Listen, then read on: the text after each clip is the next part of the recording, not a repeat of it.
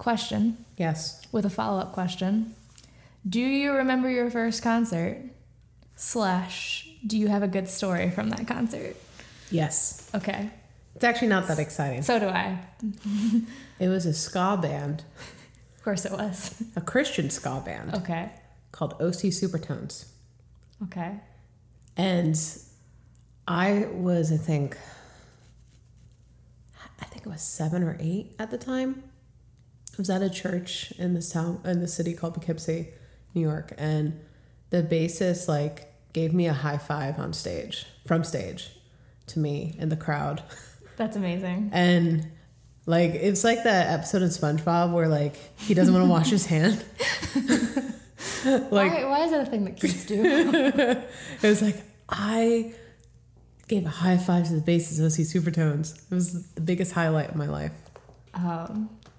Mine is great because the year is 1999. I am 6. And for some unknown reason, my parents think it's a good idea to let me go to a Britney Spears concert. Oh, you're lucky. I was the envy of all my first grade friends. I remember distinctly the t-shirt I got. It was a white t-shirt because every t-shirt in 1999 was white. Oh, yeah. It's probably why I hate white t-shirts now. But so we went to go see her in either Roanoke or Salem. I don't remember which. To me, it felt like it was really far away.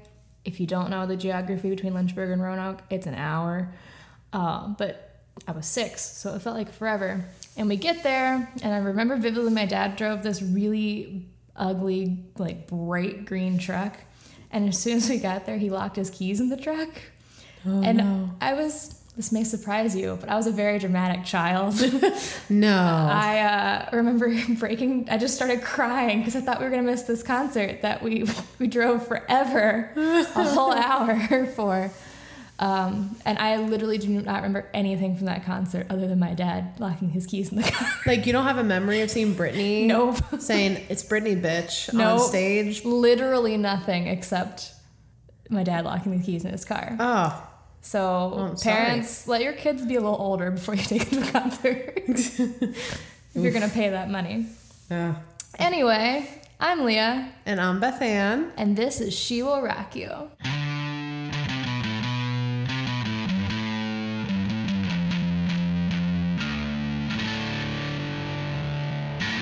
Da-na-na. I'm going to do that every time now. Okay.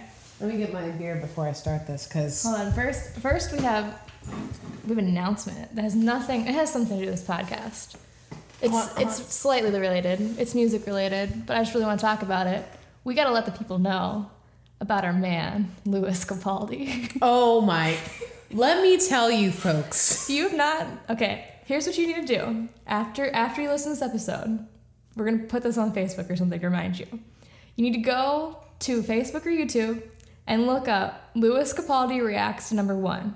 And that has to be your first impression of Lewis Capaldi. Then you're going to go to Spotify and listen to one of his songs and just have your mind blown. This kid, I don't even want to give too much away. He is just an experience. He's Scottish. Yeah, he is Scottish, so you need to prepare for that. They have to subtitle him a lot. But well, first off, he's just a fantastic singer. But he's amazing. Amazing singer. And got some really catchy melodies. But what I love about this kid, his humor is one of the best, humors. He's just... Which I don't know if that's really a way of saying it, but... the opposite of every American artist from, right now. He doesn't take anything seriously. Yeah. At all. No. Nothing is sacred. In a good way. Nothing is sacred, folks. In a good way. Not like he just doesn't care. It's just the fame, his rapid rise to fame had just not hit him yet or something. Yeah. I don't know. He's still figuring out. Look, not to give too much away, but the kid lives in his mom's house. Still. So, he's just killing it. I feel like I'm giving too much away. But he's just killing it in the UK right now. Just go look him up. Then he just gets back from tens of thousands of people sold out shows. And then he just goes in his room. With his New York wallpaper. He's just He's genius. I love the kid. He's my new favorite artist. Oh, after you look up those 2 videos, also go watch his Grace music video. Yes. We'll leave you with that. Grace. Let's get to the topic. Grace. Right? Yeah. Grace. Let's get to the topic. All right. Hello, folks. Hello. Hello, Leah. Hello. How's it going? We've been hanging out for the last hour. That's true. We ate fried chicken together. We're past this point. I practically live here now. It's fine. That's true. That's true. You know, you got a real friend when they just go into your fridge and pull something out. Yeah, pretty much. That's when you know you've arrived. So, we've talked about Elton John, who is practically Mary Poppins in that he's practically perfect in every way. This is true. And then we talked about the equivalent of a band sponsored by Pepsi or Kool-Aid. Sponsored by Kool-Aid. So, I hope you enjoyed the normalcy of those artists. You're about to lose all of it. Yeah, because we got some artists coming up. There's some good, actually, very good. There's some bad, and then there's just some straight up weird stuff. So I'm covering Prince. Because why not? Because I have no chill. Let's just get straight to the... We're just jumping straight in. Why not? So let's just talk about Prince's early life. He's born Prince Rogers Nelson. Oh, so it's like actually his name. Yeah. I just assumed it was a stage name. Oh, I did too. And then it's actually interesting because I went back and I was like, I remember like, doesn't Michael Jackson have a kid named Prince? Oh, yeah. Why have I never connected those 2 dots until just now? But when I thought about it, I'm like, oh, because Michael Jackson named his kid Prince Michael Jackson. And everyone's like... Subtle. Yeah, everyone's like, yeah, exactly. But like Prince wasn't weird to me. He also has a kid named Blanket, though. Let's not give him good naming credit. Yeah, that's true. Good point. So he's born Prince Rogers Nelson on June 7th, 1958 in Minneapolis, Minnesota. Minnesota. His mom was a jazz singer and his father was a pianist and songwriter. His name was John Lewis Nelson. So where Prince actually got his name from, it's his father's stage name. That makes sense. It was Prince Rogers. And he used to perform with Prince's mother in something called the Prince Rogers Trio. Now, I don't know who's third wheel in this situation. I couldn't find out. There was no hyperlink on Wikipedia. They're not famous enough. Yeah. But Prince actually never liked the name growing up. He wanted to be called Skipper, which... Okay. Isn't that Barbie's friend's It's name? either Barbie's friend or something from Gullah. It's like the middle Barbie. It's not the baby Barbie or the adult Barbie. It's like the preteen Barbie. Something. I think you're right on that. Or it's something from Gilligan's Island. Yes, also true. I think, yeah. But let's just all be thankful that name didn't stick because I couldn't imagine an album like Purple Rain being called Skipper and the Revolution. Yeah. So this actually worked out. Good choice. Yeah, they kept it. Weird story number 1. Okay, I'm ready. And let me just tell you, folks, we're in for a wild ride. Grab a beer. If you're driving, buckle up. Don't grab a beer. Or grab a beer. Just buckle up. So, as a child, according to Wikipedia. The accurate source for everything. Yes. He was born epileptic. Okay. Which I can never say. But one day he goes to his mom and he says, Mom, I'm not going to be sick anymore. And his mom's like, okay, where are you getting this from? He says, oh, because an angel told me so. Kids are creepy. I don't like that. That happens a lot and I don't like it. I'm assuming he was never sick again. Okay. So. That's terrifying. Okay. But anyway, he goes on after that, writes his first song. Okay. At age 7 called Funk Machine. Because all 7-year-olds have funk. Come on. 100%. But then at age 10, his parents divorce. His mom remarries a guy named Hayward Baker. That's a horrible name. Not Hayward Maker. Hayward Baker. And Prince and him don't really get along. Prince bounces between his father's and his mom's and his friends' houses. So that pretty much sums up. He has some brothers and sisters, family trouble. That's pretty much his life in a nutshell. There's probably more, but of course, we have to abridge everything because there's like 4 decades of music history, so I can't get into nitty gritty. So with his career launch, it all starts in 1975. And Prince's cousin's husband starts a group called 94 East. It's a horrible band name. Yeah, 94 East in Minnesota. Minneapolis, Minnesota. What we've learned from this is that your first band name is probably not going to be your permanent band name. Yes. We're learning that really fast. We're 2 for 2 right now. Now we're going to add a third. But they hire Prince and his friend, Andre Simone, I hope I said that right, to record the tracks. But Prince also helps by laying down guitar tracks and co-writing some of the songs. So Prince records a demo with a producer later on named Chris Moon, and they start shipping Prince over to different record labels, but no one's really biting. So Chris Moon brings Prince's demo tracks to a local Minneapolis. I'm never going to be able to say that right. Minneapolis. Just point to me every time you need me to say it. Okay. That works. Anyway, this dude, a businessman type mogul guy, and he signs him at age 19. So then they start shipping Prince's demo over to some major labels, and they start showing interest in Prince. Okay. Warner Brothers snags him. And does everybody have a recording label at this point in history? There's like 8,000 recording labels. And I don't know if they knew what they were doing when they did this. So they sign Prince, and they say, we're going to give you creative control for 3 albums. Heck yeah. That was the best decision they could have made. It is. No, I agree. I just don't know if they knew what they were in for. It's interesting that they gave him that, because I feel like that's not a thing that any record label has ever done in history. I also could see Prince pulling that off, because if you've ever seen him in interviews or you've heard people who have met Prince, he's a very interesting personality. Oh, yeah. And we'll get into that in a little bit. So I'm actually kind of not surprised that he probably talked his way into that. Regardless, he gets signed, and his first album is called For You.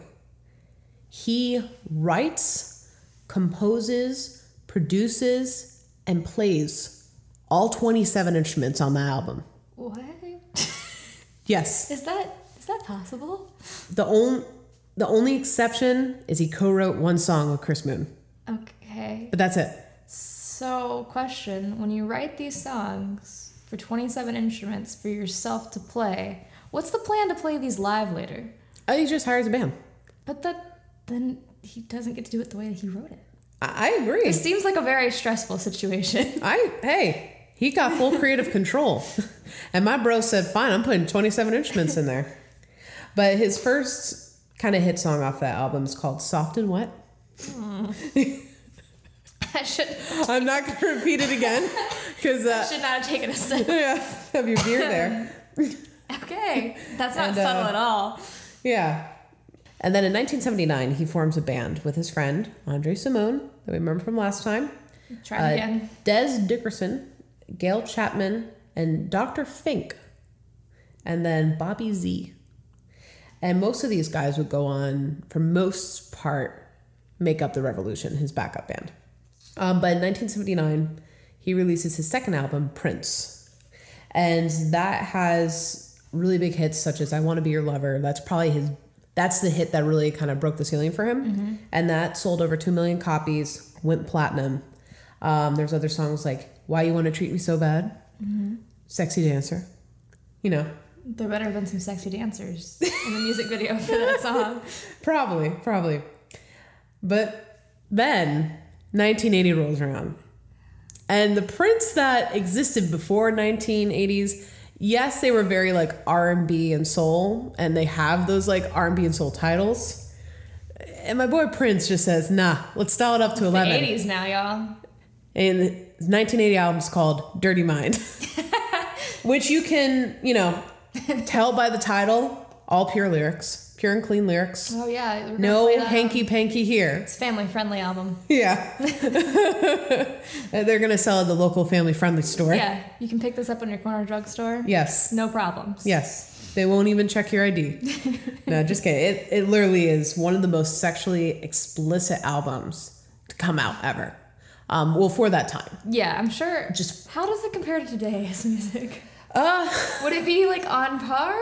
Probably. I mean, I feel like Prince is the one who actually just went ahead and said, Okay. screw it, I'm going to pioneer it. Talk about it. Yeah. I mean, one critic describes Prince in this transition as, before this album, he was a doe-eyed lover. And then all of a sudden, here's all the sexual things I can think of. Gotta get it all out. Yeah. Yeah, let's just put it all in there. So is it like the equivalent of hitting musical puberty? Yes. Yes. That's exactly what happened. Okay. Spot on. But the album does receive critical success, and it certifies gold. Okay. And then in 2003, that album ranked number 204 on Rolling Stone's list of 500 greatest albums of all time. That's a lot of albums. Yeah. Then comes along just a little album / movie called Purple Rain. Okay. I've heard of it. There may have been, I think there was an album or two after Dirty Mind. I didn't have time to cover it. I was writing this outline up till midnight. Dude's got a big career. I had to move on. I just had to move on. Yeah, let's fast forward a little bit here. Prince is just killing it. He does release another album. So he releases another album. But this album, which actually I believe was a movie first, or it was a movie project first, from what I read on Wiki, and then the album was just like a part of it. Okay. But I always like associated the album first, and then the movie was a byproduct of that album, but it's actually reversed. Did not know there was a movie until you mentioned it like a week ago. Really? So, yeah. Yeah. So here's the how album obviously is more famous. Yeah. Well, here's how it kind of went down. Well, one, the album's called Prince and the Revolution. Mm-hmm. That's the billing title of it. And what's interesting about his band is Prince always went out of his way to make his band diverse, which is really good. So there was I think a couple of female guitarists in it. Heck yeah. And then there's a really diverse crowd. But he renames them The Revolution. So in the early 80s, right after I think Dirty Mind was released, he tells his management team to secure him as the lead in a major motion picture when he really wasn't that big yet. Also, can you act? So, this is important. Which I'm noticing a trend here. First, he I'm assuming, tells a record label, you're going to give me 3 albums. Albums of creative control. One of those albums being Dirty Mind. Yep. They regretted that decision. And now he's like, you're going to secure me a major motion picture where I'm going to star in it. But the film is loosely based on his life. Comes with the soundtrack or the album. And I'm just going to stop here. That album, I listened to it for the first time about 2 weeks ago. Same day. Beth Ann said you had to listen to this. Yes. Said, okay. Yes. It is incredible. It is. I'd only ever heard Purple Rain and When Doves Cry. Which do not do the album justice. No. I think those songs, the reason why they're really popular, I mean, they are good songs, but I think they're the most marketable. Because if you go listen to that album, there are just some musical concepts that they are playing with that are very complex. Yeah. There's in one song called Take Me With You, they're switching time signatures. Another one, the drummer is whipping out a double pedal and it's just killing it. You mean it's not just a C chord and a G chord over and over and over? No. Well, that's the thing. Honestly, the music in it was so pioneering. Double pedals weren't really used until later. You bring metal in the picture. Yeah.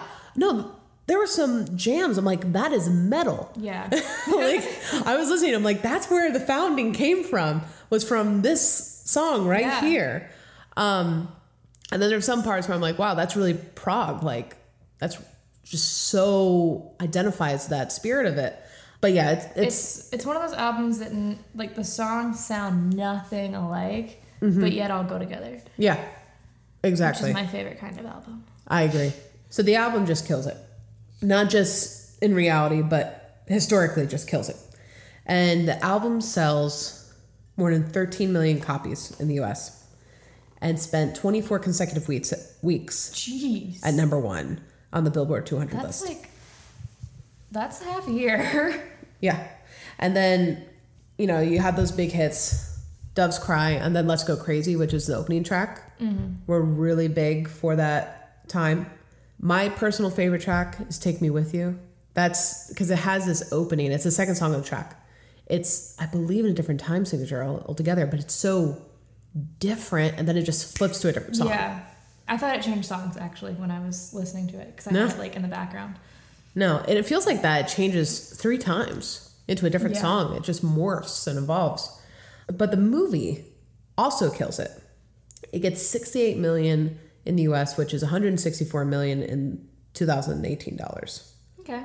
So, but I mean, if you think about it. It's not Avengers, but it's pretty good. Well, I mean, today we look at blockbusters. Yeah. And it's like, oh, if you're not making $2 billion, well, go home. I'm not even going to talk to you. I'm not even going to go see you. Yeah. I mean, for that time, that's huge. Yeah. And it won Prince an Academy Award for Best Original Song Score. I did not know that. Yeah. However, it did cause a stir. Well, I can't imagine why. So there's this song, you've probably heard of it. It's called Darling Nikki. I actually haven't. You ever heard of it? No. Okay.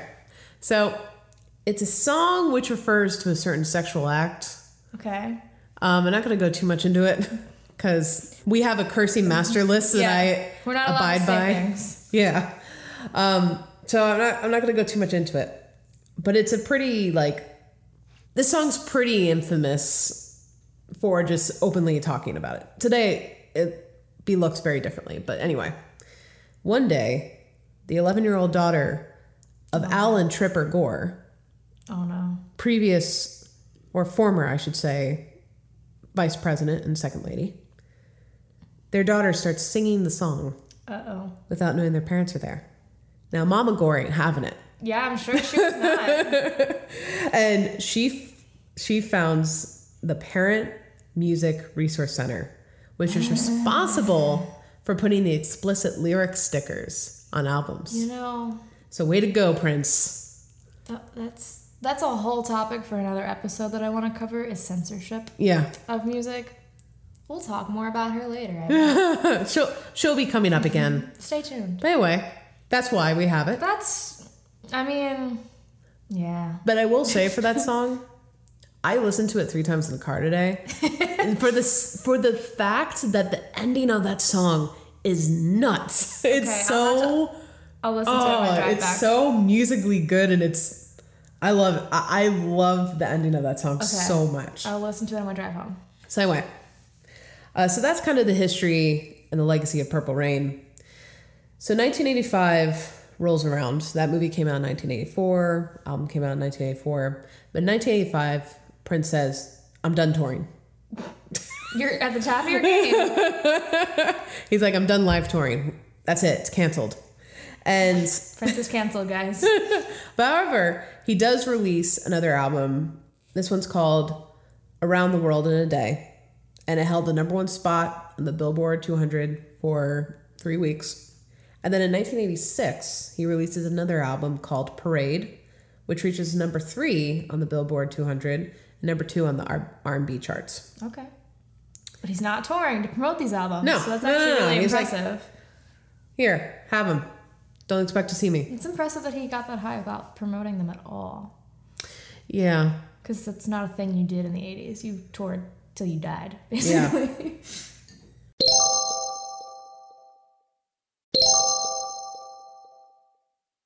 Here's the thing about the Parade album, and I didn't know this until I went and did my research, aka Wikipedia. It actually served as the soundtrack for a second Prince movie. Okay. The movie is called Under the Cherry Moon. Never heard of it. No. Literally, this is news to me. It was a black and white film stylized in a Great Gatsby 1920s aesthetic. I can see that not doing well in the 80s. Yeah, it bombs horribly. I can see that. It ties for the worst movie next to Howard the Duck, that year's Golden Raspberry Award. That's bad, y'all. Oh my gosh. I mean, That's real bad. yeah, it doesn't get much worse. No. Poor Prince. So then, That was a risk that did not work out. no, and I think he directed it too. Oh, poor guy. But that movie came out in 1986, and coincidentally, in 1986, he says, "All right, let's go touring again." Huh. What gave you that idea? So he tours his album Parade, but he disbands the Revolution shortly after. Okay.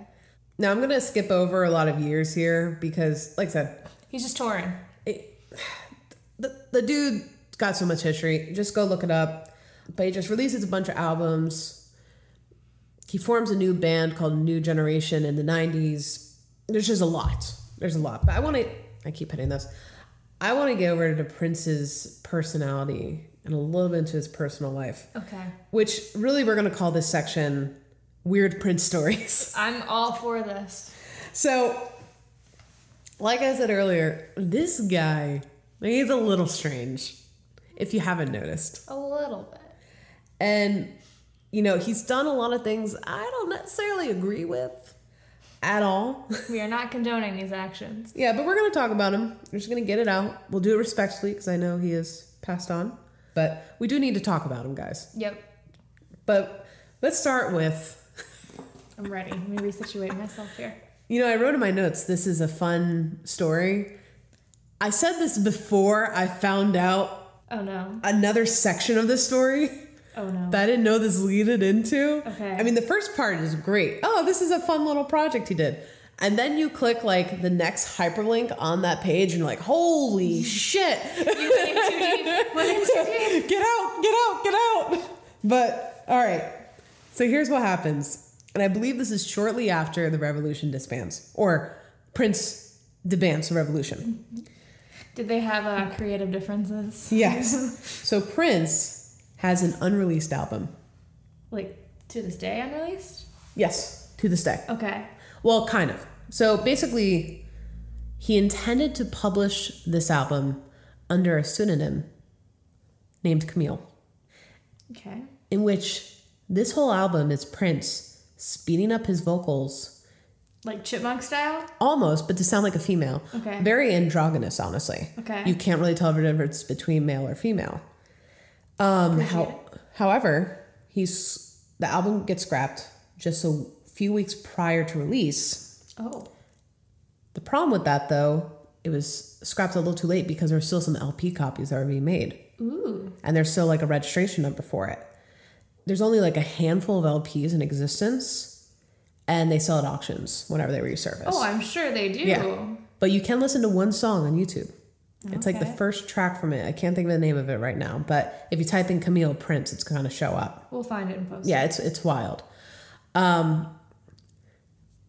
So everything's fine. So that's a nice part of the story. Everything's fine. Oh, no. Just let's just end the podcast here. Okay. Bye, guys. Good night. See ya. A great episode. No. Don't let your kids listen to this, guys. We should have put that warning at the top of this Well, if show. it's about a Prince, and you're letting your kids listen about Prince, We're not kid friendly. look, you can introduce your kids wherever you want. I'm just saying. Go listen to Britney Spears instead. I'm just saying. You may not want your kids listening to this part. Okay. I'm ready. Okay. So Prince says he invoked Camille, his alter ego, Okay. to guide him to this new album, which is called the Black Album. Okay. But Prince shelves that album too before Bro. it's released. Okay. A few weeks. Because he has a spiritual epiphany that album is evil. And he blames the album for its evilness on an entity named Spooky Electric. That sounds like the nickname you give your Pokemon when you're 7. That's not a thing. That's what he's saying. And he describes it as a demonic, low voice, alter ego induced by Camille.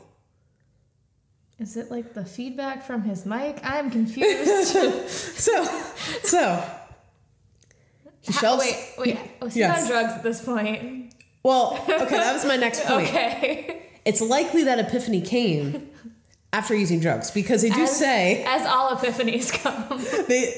what Wikipedia did link. It is very possible because he probably had a bad trip on this. I couldn't remember the drug name, so it's very likely this is all induced by drugs that he felt this way. bet money on that. Yes. Okay. Yes. I agree. But anyway. So there's these 2 albums, though, just chilling somewhere. So he shelves Camille. He shelves Black Album. He decides instead he's going to release another album called Love Sexy because it has some religious affirmation. It's the antithesis of the Black Album. But actually, later on in 1994, they go ahead and release Black Album anyway. Okay. I have not heard a single song off of it. I think I hope Tidal only has the rights to it. And I believe it's very limited. So it only has a couple of songs. Interesting. There's songs that will never see the light of day that were on that album. Interesting. Yeah. Which this bleeds into my second story. Okay. And that's of Prince's unreleased projects. I vaguely know of these, but I told you a little bit about it. yes. And we're going to touch on it a little bit. Much, but I do. So there's this clip by this director named Kevin Smith who has directed the movie Clerks. If you've heard of that, Jay and Silent Bob. Nope. From the 90s. Nope. It's actually a very interesting story. I'm going to take a tangent here. Kevin Smith directed this film, Clerks. It's a cult classic. He took out like 5 credit cards to make this film. That's impressive for the 90s. It launched his career. Do what you gotta do. He went in and did a bunch of movies, but he releases this movie called Dogma in like 1999, I believe. It stars Ben Affleck and Matt Damon. And Prince watches it, catches his eye. So Prince calls up Kevin Smith and says, I want you to come out to Paisley Park and do this film where we're going to do this celebration album and we're going to have like listening parties and I want you to get feedback from the fans of what they thought about it. And it's just, we're going to have just a good time. And so, of course, Kevin Smith says yes, because how can you not say yes to Prince? As we've said before, when Prince calls, you answer. Yeah, that's correct. And Prince wanted to release it in Cannes Film Festival as well. So Kevin gets there. And what Prince really wants is a documentary that is a cross between his music, religion, race, and the music industry. It's a lot of things to fit in one documentary. Yeah. And Kevin Smith, in this clip, because it's from Kevin Smith, when he's speaking out of college, he says he's anything but a documentarian. He actually has this quote where he said, you know, if Prince wants me to make a movie about some bros hanging around a mall, I'm your guy. Because Clerks is about some bros hanging around a gas station. So, hey, know your lane and stay in it. That's true. Well, that's exactly it. And he didn't really want to do that at that point, but he does it anyway. He goes and films at Paisley Park. They actually run out of film by how long Prince actually is talking to the audience about different things. Ah, the days of film. There's a lot in that whole clip. You can actually find it on Vimeo because they took it off YouTube. It's just wild. Go listen to it. Kevin Smith, I think he's one of my favorite speakers ever because he's such a good storyteller. His movies are okay. I respect the hell out of him as a director because he's just such a good director. I mean, he's such a good storyteller. Mm-hmm. Anyway, so at the end of filming, Kevin Smith asks, who's going to be cutting the film? Are we cutting it? And the Prince's producer says, oh no, we've already started doing that.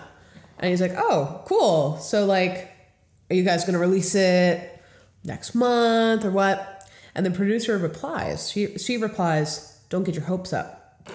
Most of this stuff never sees the light of day. Stuff. She goes on to say she has produced 50 music videos for Prince, and not a single one was released. What? And they were for songs no one has ever heard. So all this stuff is in a vault somewhere. Yes, he literally had a vault of unused projects. I'm surprised we haven't been seeing this stuff leak out slowly. Oh, it's locked down. After he did pass away, his sister assumed she got the property, and I think they're gonna the whole family's gonna lock it away. But like, these were not like, let's put up a camera. These were like full productions with costumes and everything. Yeah, like money was put into them. That's crazy. Never will see the light of day. That's crazy. We need to see that stuff. I would love to see. I wonder if it'll eventually come out like it might in like a 50 or 100 years once someone else is the proprietor of the estate. Yeah, it's definitely possible. Some poor nephew who just really wants a bunch of cash. Yeah. Oh, that's another thing. We're going to get into it, but like after Prince passed away, 50 to like 100 people came out of the woodwork and said they were Prince's half brother or sister. So, yeah, there you go. We're going to move on to story number 3. In 1990, Prince meets a 16-year-old named Maddie Garcia. Why does that name sound familiar? I don't know, but she's a dancer, and he got to see a tape of her dancing. And then after she graduated high school, she began working as a backup singer and dancer for Prince. Dream job. Yes. But then at 19, he tells her, you have to go on birth control. That's not the thing. And then they begin a relationship. He's, I think, so it's 1990, so he's in his late 30s. He was born 1958. So he's like, no, he's in his... Still not okay. Yeah, he's old guy. I suck at math. But you can't just tell someone to go on birth control because you want to sleep with them. That's not how that works. Yeah. I'm torn about the whole situation, but I definitely lean towards this is not okay. If she was willing and she brought it up, well, cool. that's the thing. I don't know any about her side, so it's hard to say. Yeah. But the way... Don't trust the reporting on Wikipedia.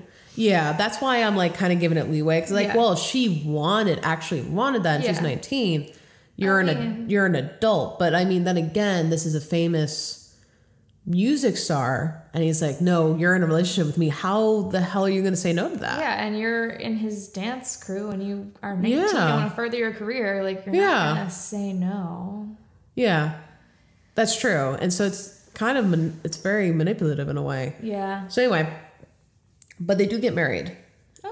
Okay, so he was 37. So they get married in 1996 when he's 37 and she's 22. They have a son named Amir Nelson. Okay. I thought they were named something weird like Blanket. So no, we're doing good here. Just Amir. But he dies a week later after he's born because he's suffered with Pfeiffer syndrome, I believe is what it's called. Oh, that's sad. It's very sad. You know, that stress of child dying, and then I guess there was a miscarriage in that time. The couple divorced in 2000. So then we're gonna move on to story 4. In 1993, Prince is having some contractual disputes with his record label. Don't they all? Always at one point. And Prince is like, I'm done with you all. Like, really, really done. And in protest, he changes his name to an unpronounceable symbol, or the love symbol as it's known for. Yes. It's the symbol he always has. Which is now a Pantone color. Yeah, it is. It's love symbol number 2, I think is what they call it. But he did this because he felt the record label owned his name. I mean, he's not wrong. He's absolutely not wrong. That's how you stick it to the man. You make your own symbol. But those are my wrap-ups of 4 weird Prince stories. So when was he the artist formerly known as Prince? Because that was a thing. Okay, too. So like in the Kevin Smith kind of mini documentary, he talks about Prince always changing his name.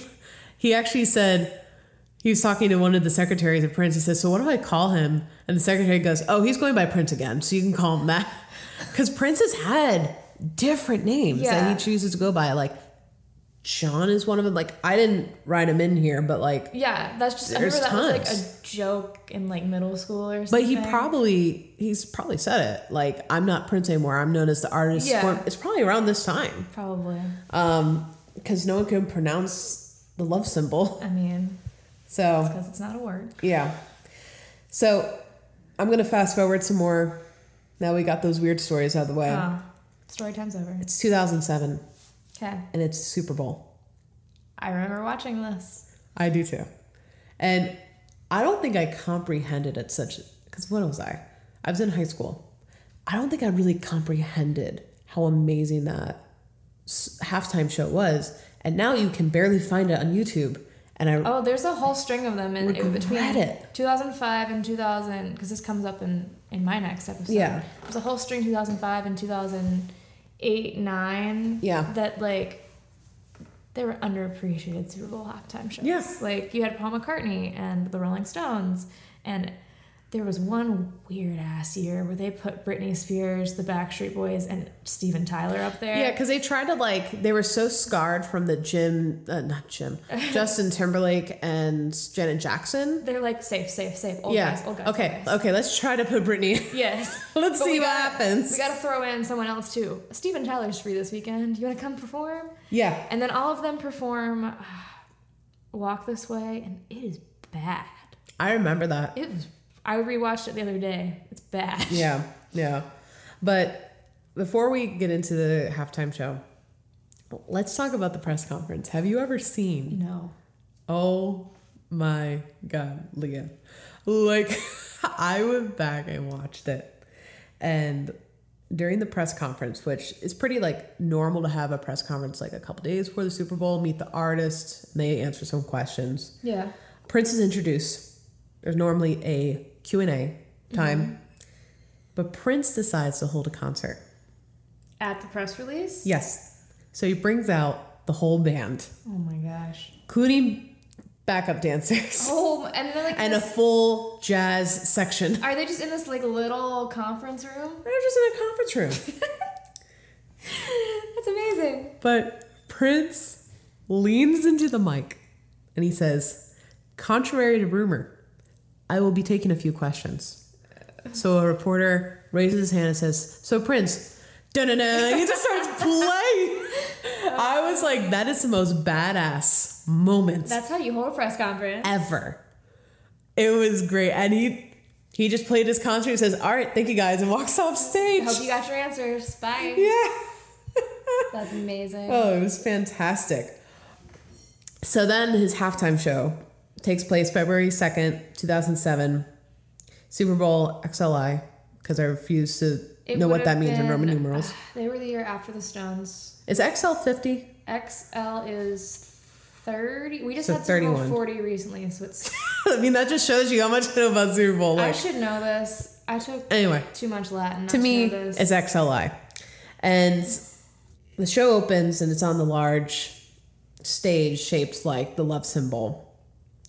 And the event televised to 140 million viewers, which made it the largest audience ever. I think in general, but also for Prince. I mean, you're not going to top the entire country watching their TVs at one time. In 2015, Billboard.com ranked it as the greatest Super Bowl performance ever. And I mean, it is. Because even though there's not as many clips anymore, I just have a very distinct memory of it's pouring down rain right at the time it starts playing Purple Rain. That's not planned. It just literally starts pouring down rain. I always thought it was part of the plan. I'm pretty sure it's not. That's cool. I mean, I could be wrong, but it just starts raining. And there's the whole purple sheet that he's playing behind on a guitar. It was just so magical. That's cool. Yeah. Moving on, we're going to talk about, as a disclaimer, if you're not kind of cool with talking about people passing, totally get it. Trigger warning. Yeah, trigger warning, because we're going to just talk about his last days. So in 2016 of April, he postpones 2 shows because of the flu. And while flying back to Minneapolis, he becomes unconscious on the flight. I didn't know that that's how he... Well, it's not quite. But the plane does an emergency landing. They get him stabilized with some medicine that actually blocks the effect of opioids, especially after you have had an overdose. But he leaves the hospital after he's stabilized against the hospital's wishes. The next day, he's doing fine. He's riding a bike around his hometown. He's stopping by a famous record store. But then on April 20th, one of Prince's representatives reaches out to a specialist for addiction medicine and pain management. So let me set this up a little bit better. Prince started having hip problems because he was wearing high heels all the time. They're bad for his shows. Yeah. And I believe he still had the surgery, but there was a time he wasn't going to have the surgery because it would require a blood transfusion. and Jehovah's Witnesses, which he was. He became a Jehovah's Witness around the 2000s. They don't believe in that. They don't believe in blood transfusions. So he was not going to have the surgery, but I believe he ended up having it, which is, I believe, where the opioid addiction came from. It's really sad. So he leaves the hospital. His representative team reaches out to a addiction center seeking help for Prince. He's scheduled to meet with Prince on April 22nd.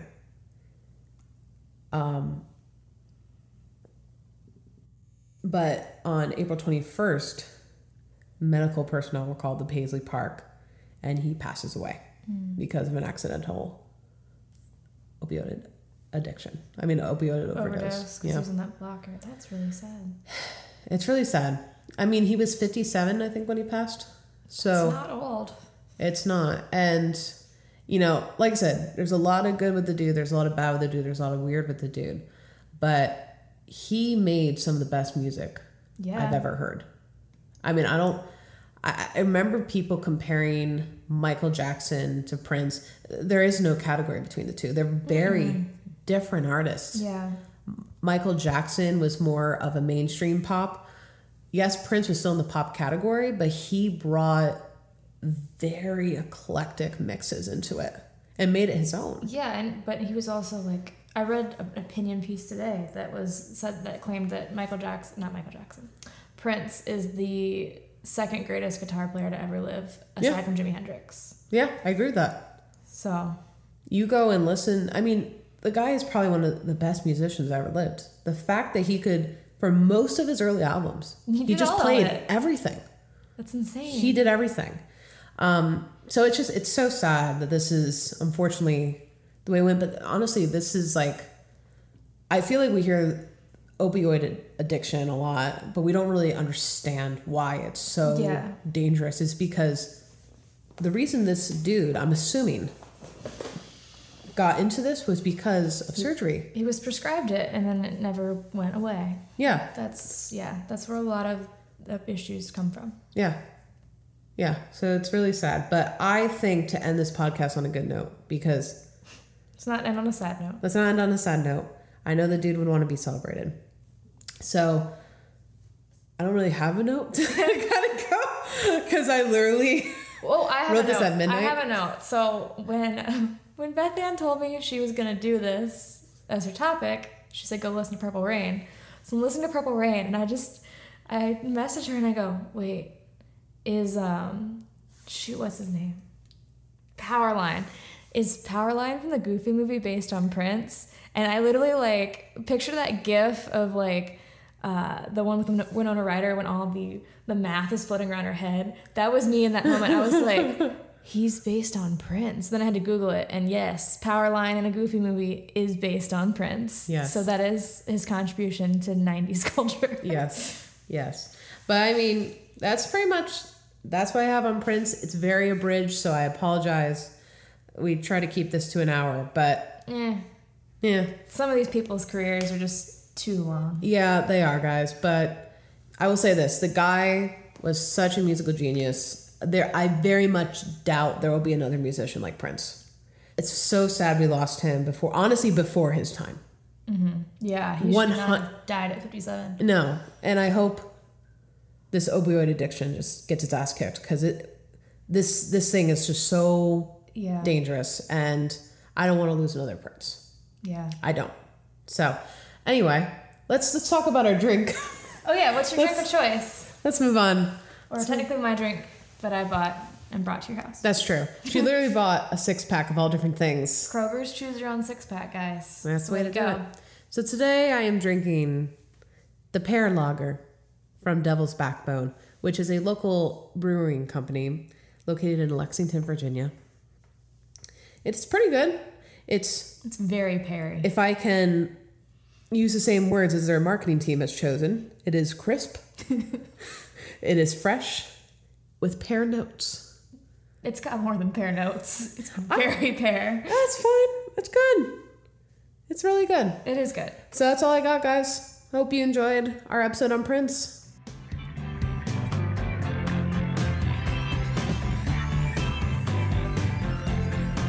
Thank you guys for listening. You can subscribe on Apple Podcasts, Google Play, and Spotify. We would love it if you listen on Apple Podcasts, if you would leave us a little review and include a little note, and you may just have it read on air. Special thanks to Josh Tarpley for our intro riff and Lauren Page Photography for our cover art. You can like us on Facebook or follow us on Instagram at She Will Rock You Podcast, or you can follow me at Leah Elizabeth J. That's leahelizabeth.j, or Beth Ann at Beth Ann Tarpley. So yeah, see you guys next time. Bye. Don't do drugs.